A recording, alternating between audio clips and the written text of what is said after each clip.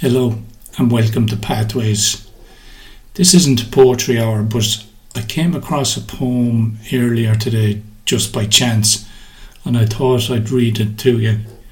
So if you indulge with me and bear with me, I'll read it now and I'll have a chat then afterwards.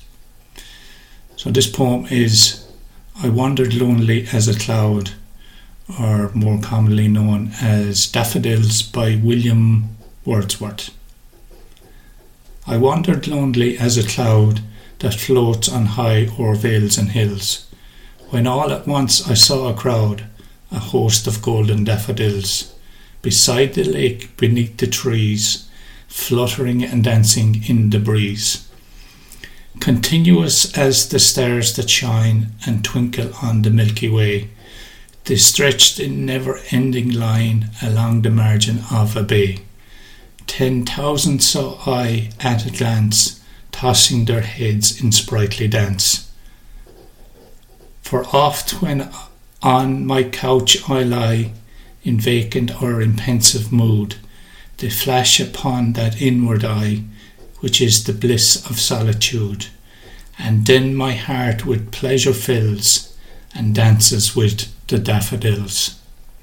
The reason that poem kind of resonates with me today is that we find ourselves wandering through this pandemic, that some of us in our bubbles, in our social groups, in our family groups, but also there's some of us that are really isolated, really wandering lonely through it. 2020 COVID-19 psychological well-being study found that people were experiencing increased levels of loneliness overall, and specifically in the younger age groups. We as human beings are social animals, such that we need to be close and connected with other people, and none more so than younger people.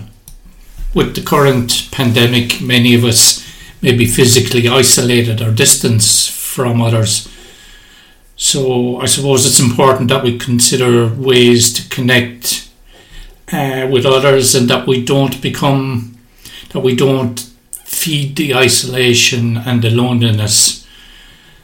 Maybe pick up the phone, make a phone call, make a video call, or message somebody. Send us an email. You could email the show here, info@pathways.ie.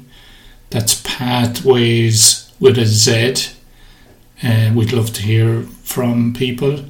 Let us know what you're doing to get yourself through the pandemic, particularly any tips that you might have to break the isolation, to make the connection with others. That'd be interesting to see how people are doing it differently. Just to go back to the imagery of the daffodils, I think that it is a great vision that I can see in my mind of William Wordsworth and he out walking. I have my eyes closed now and I'm thinking of it. And he just coming over the brows of the hill, and he can see all these daffodils. Thousands and thousands of daffodils, and they all blowing in the wind, dancing, as he said. And I think it's a great thing to think that